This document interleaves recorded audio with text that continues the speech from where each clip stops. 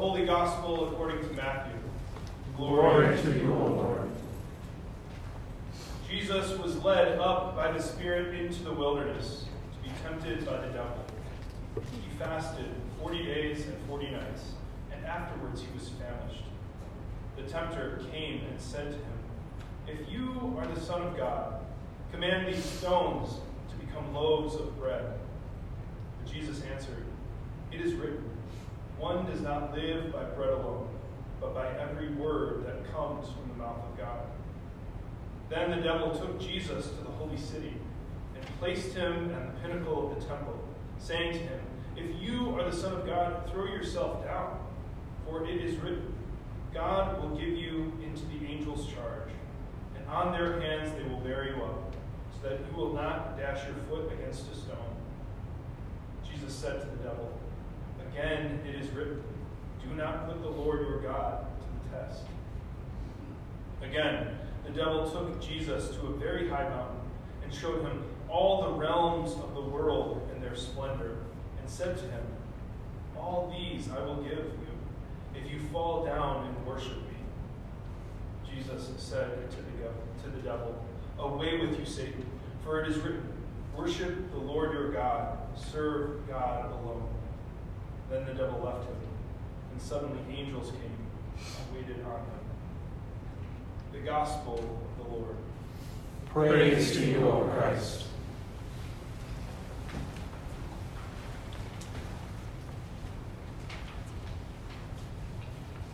If I were to ask you to imagine what your wilderness looks like, what do you see in your mind? Do you see a wooded forest? Do you see a scorching desert? Do you see a frozen tundra? Whatever you see, I'm willing to bet that what you imagine probably doesn't look like downtown Chicago.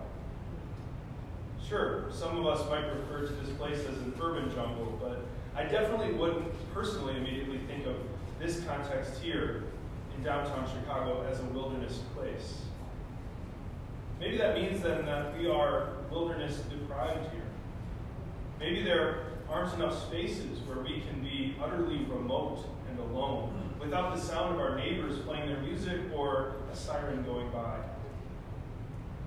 Maybe then the concept of wilderness is unfamiliar to city folk like us. But as I thought about that more, and I thought about our gospel readings from Matthew's gospel today, where Jesus is led by the Spirit after his baptism into the wilderness. The wilderness is not for Jesus just this place where he is remote and alone, but it's a place where he is tempted.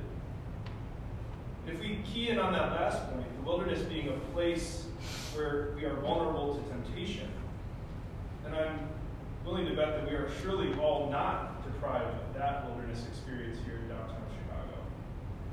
After all, temptation is all around us. In the stores, in the restaurants we pass, in the CTA advertisements that beg for our attention, and in the ways that things are presented to us to make us feel inadequate or insufficient without that next best thing in our lives. The wilderness of temptation is all around us in this city.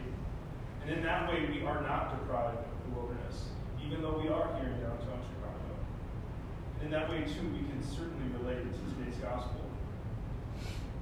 But there is another type of wilderness that I am willing to bet that we can all relate to here as well. And this is a wilderness that is not dependent on where we are or where we live, because this type of wilderness is not external to us, but it is internal. This is the wilderness of our minds that tempt us to believe things that are untrue. The tempting accuser is in that internal mental wilderness, telling us things that are untrue, like we are unlovable, or things like we should be ashamed, or that we are lesser than others.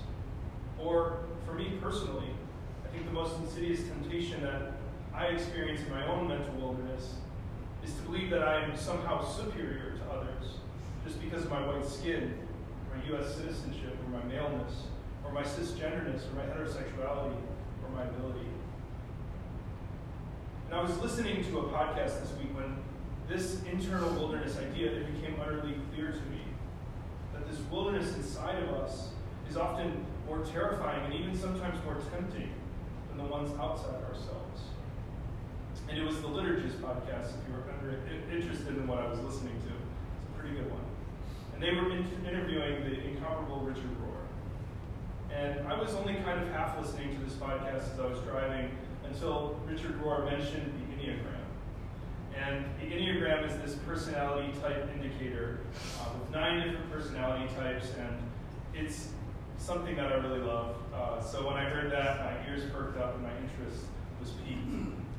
And it's because this framework, this personality framework, it has enhanced my understanding of my own self, of my own internal self, my unconscious motivations that guide me. And this test and this type indicator has helped me in so many ways to name those things in my own life that have gotten me into trouble or sometimes not. And he mentioned the Enneagram during this interview because on this interview they were talking about religious fundamentalism and how people who identify as a number 1 on the Enneagram are tempted to become fundamentalists because ones on the Enneagram, they are called reformers. They are people who deeply care about right and wrong, and they want to reform the parts of the world that are violating their rules of right and wrong. Now, Richard Rohr identifies as a 1 on the Enneagram, a reformer, and he said something profound about his experience as a Catholic and as a 1. And he was describing the ways in which he is self-righteous.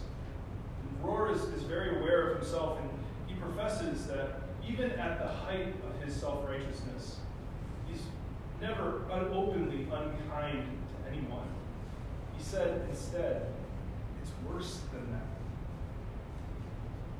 It's worse than that. Even worse than wielding his righteousness outward towards others and cutting them down for their wrong beliefs.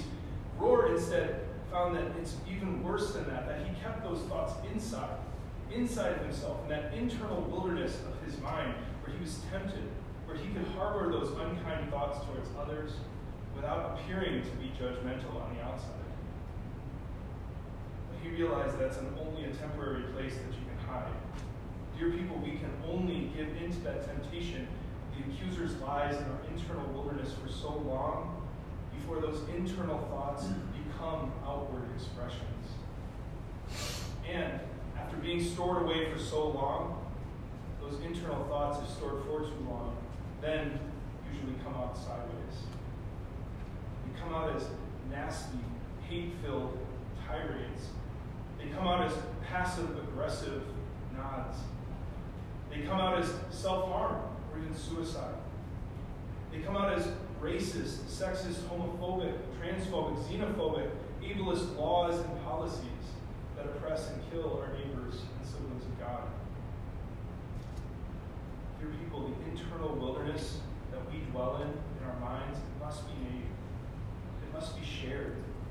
Whether it's with a friend or with a family member, or an anti-racism caucus, or a licensed counselor or psychotherapist, or even here in this community of faith, we must be willing to name and share this internal wilderness that we all dwell in. People are suffering in their internal wildernesses.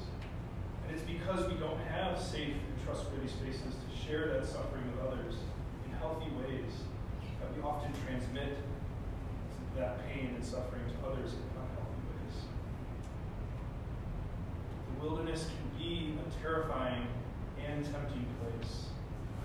But together and with God, we can accompany one another through the wildernesses of our lives. And God knows the depths of our wildernesses. God, in the person of Christ, was led into the wilderness and was tempted. Because Jesus also suffered in the wilderness, these wildernesses of our lives can also be redeemed. These wildernesses can become life-giving spaces, places of solitude for us, free of the lies of the accuser. My most profound wilderness experience was on a trip that I once took with my brother Nathan. We road tripped through southern Utah, visiting national parks and just car camping along the way. But there was one night where we didn't camp right outside the car. And this was a night where we camped deep in Glen Canyon.